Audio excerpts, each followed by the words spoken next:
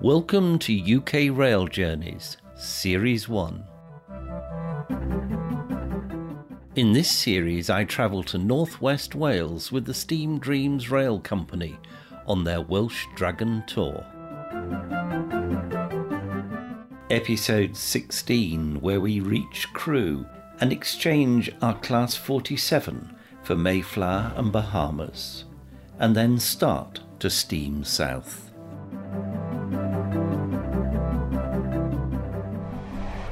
As we travel at around 75 miles an hour along the North Wales line, we pass through areas by the sea, areas of industry, areas of green. It really is a mix of the different sites of the North Wales coast.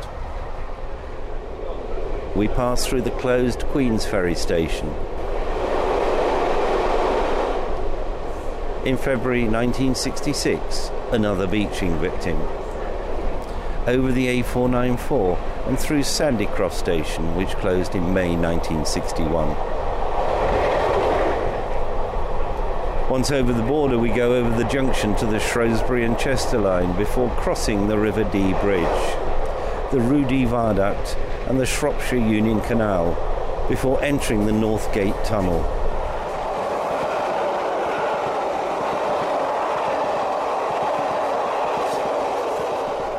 We then go over the Wirral Line junction, which is operated by Merseyline, before entering the historic city of Chester.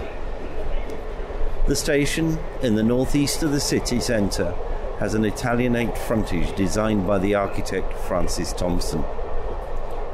A £10 million regeneration scheme, the Chester Renaissance programme, was completed in 2007. It included a new roof, improved passenger facilities and improved access to the station. Merseyrail operates 4 trains an hour on the Wirral line to Liverpool, Avanti West Coast to service to London Euston via Crewe and also to Holyhead. Transport for Wales operates trains to Manchester, Liverpool, Lime Street, Cardiff Central and Birmingham New Street. Northern operates trains to Manchester Piccadilly and Leeds. The station opened in 1848. It was renamed Chester General in 1875 and renamed yet again, becoming Chester in 1969. On the 8th of May 1972, the driver of a goods train from Ellesmere Port with 38 wagons pulled by a Class 24 found that the brakes had failed. He ran past a signal at danger, known as a SPAD, through a set of points and into the back of a diesel multiple unit, destroying the first coach. The second coach was torn from its bogies, thrown onto the platform and demolished the refreshment room wall. Fortunately, there were few people in that part of the station, although the refreshment room staff had to shelter from the falling wall. The first 5 wagons from the train were tank wagons with kerosene, petrol and gas oil, and a major fire broke out. But fortunately, the fire brigade arrived within a couple of minutes. They rescued a trapped postal worker and evacuated several passengers from an adjacent lightly loaded train before that too was engulfed by fire. The accident took place at about 8:50 p.m. However, the fire wasn't extinguished until 12:20 a.m. The cause of the accident? The first 8 wagons had vacuum brakes and the pipes hadn't been connected, so the extra braking power wasn't available as the train came down the gradient and into Chester. Chester Station was used by 5,093,000 passengers in 2019-20. The interchange between the various services was used by 763,000 passengers.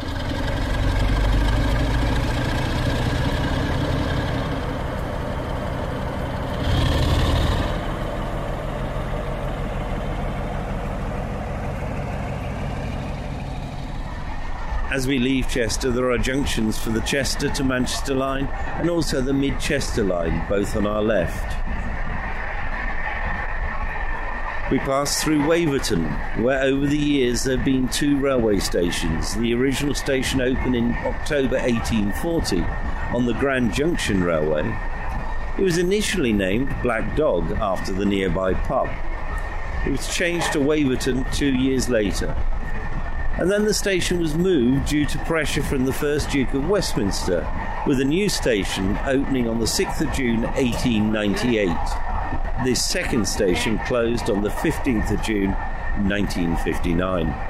Part of the eastbound station building remains, and in 2018 Stagecoach, the bus company, opened a bus depot on the former site. To the east of the station is the Crocky Trail, an adventure park loved by children. The mile-long trail has slides, rope swings, climbs and a chain bridge. I went there many years ago with my daughter's cousins. They all loved it.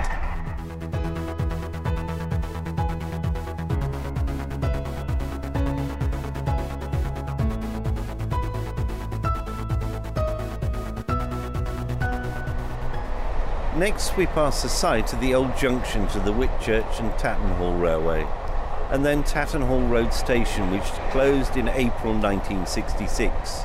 The station building is now a private home.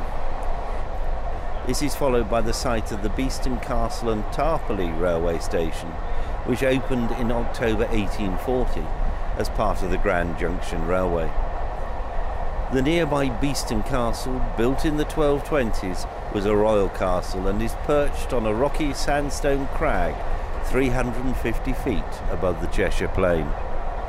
Parts of the platforms and the signal box still remain at the disused station.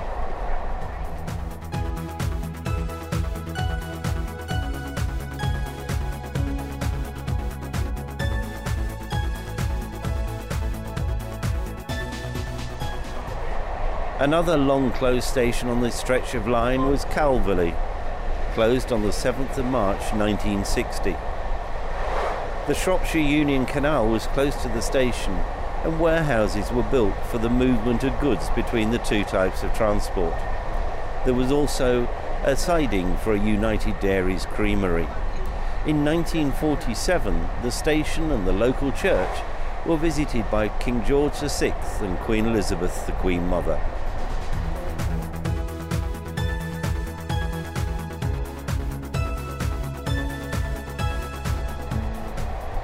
Wollaston Station is another of the Grand Junction's railway stations, originally named Nantwich, renamed when Nantwich got its own station in 1858. This station was opened in 1840 and closed for passenger use on the 1st of September 1952 and the 30th of November 1959 for freight. It's a beautiful day and we're rushing across the Cheshire Plain at speed. According to the speedometer on my phone, we're just doing 73 miles an hour. So making very good progress down to Crewe. On our run into Crewe station, we cross the junctions of the West Coast Main Line and the Crewe to Manchester line.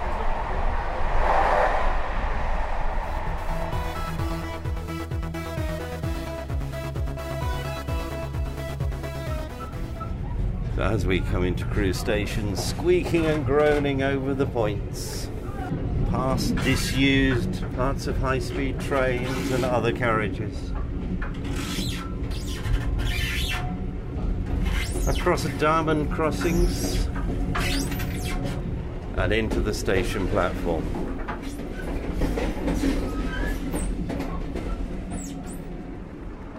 So we're now in Crewe station.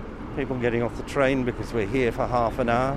Our diesel locomotive will be taken off the front of the train, and the 2 steam locomotives that we've been promised will be attached for the rest of our journey south. Diesel locomotive is a West Coast Class 47, named as Chris Fudge. Just across from us, at the other platform, are Bahamas and Mayflower, with their 2 owners' coaches attached. So this train is going to get even longer. The West Coast team are now preparing the carriage end to receive our 2 steam locomotives and their support coaches, which they'll do once the Class 47 has cleared. It's an absolutely beautiful morning here at Crewe. The area around the railway station never appears to be the most beautiful. But what goes on in this station attracts fans of steam and all other kinds of railways.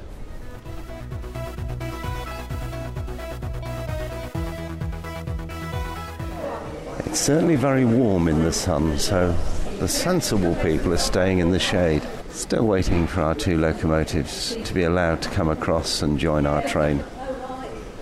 The photo enthusiasts are lining the platform, waiting for their shots of the steam trains.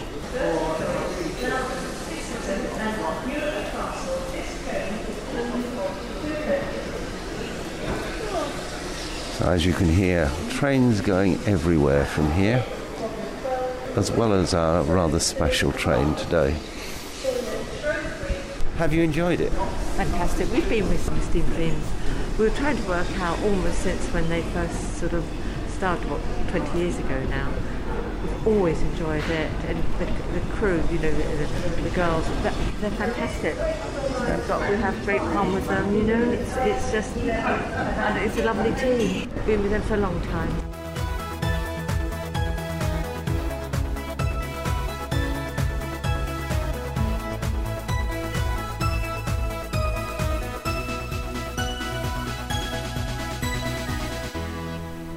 Our locomotives have had the green light to move off, to change track, to join our train. Have you enjoyed it? Very much, thank you. Good. Very much. Yeah, it's excellent. I'm thinking of doing another one when your next brochure's out. But I suppose some things are out, aren't they? Yes. I would have liked to do the Cornwall one actually, but it's booked up on the Pullman side, isn't it? So it's been great. Really good. There's something so magical about trains. There is. I don't know. As I watch Brief Encounter, I've been hooked.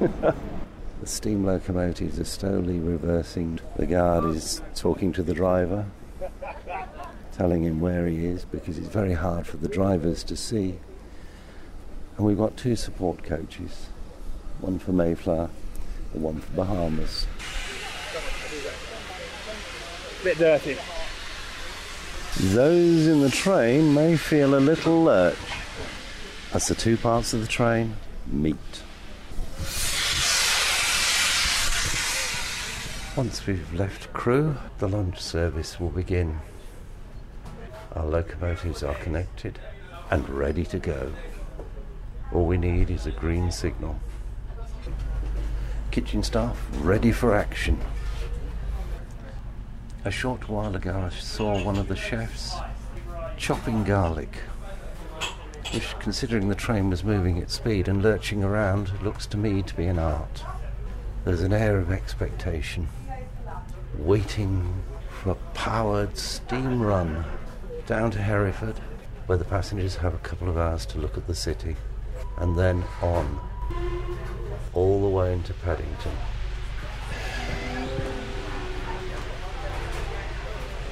And we're off, slowly inching our way down the platform, and now foot by foot, yard by yard, as the locomotives pull this heavy load.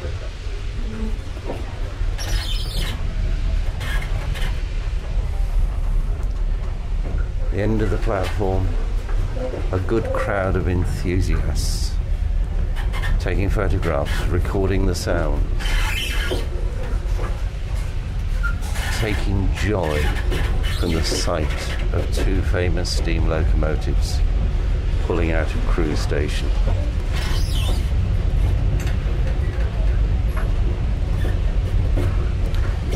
Or even railway staff, because of course these days for most railway staff a sight such as this is a very rare event.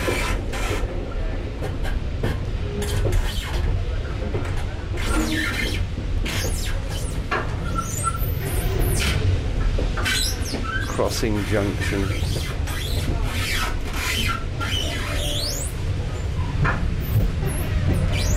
smoke billowing across the Crewe diesel depot.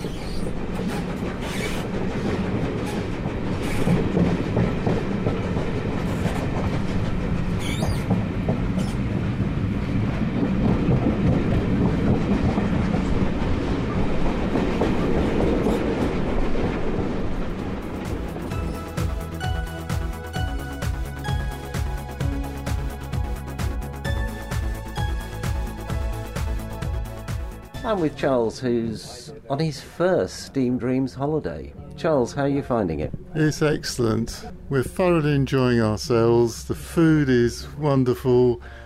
The organisation is spot on. Anything that goes wrong, they deal with it. We've had a few problems, not Steam Dreams' fault at all. It's actually due to other things going wrong on the main line. So, yes, they deal with it, and I'm really pleased that they've managed to deal with it well. This podcast has been produced by the Mr. T Podcast Studio. I thank the passengers and the teams from Steam Dreams and West Coast Railways for making this podcast possible. Join me in a couple of weeks for the next episode. And thank you very much for listening.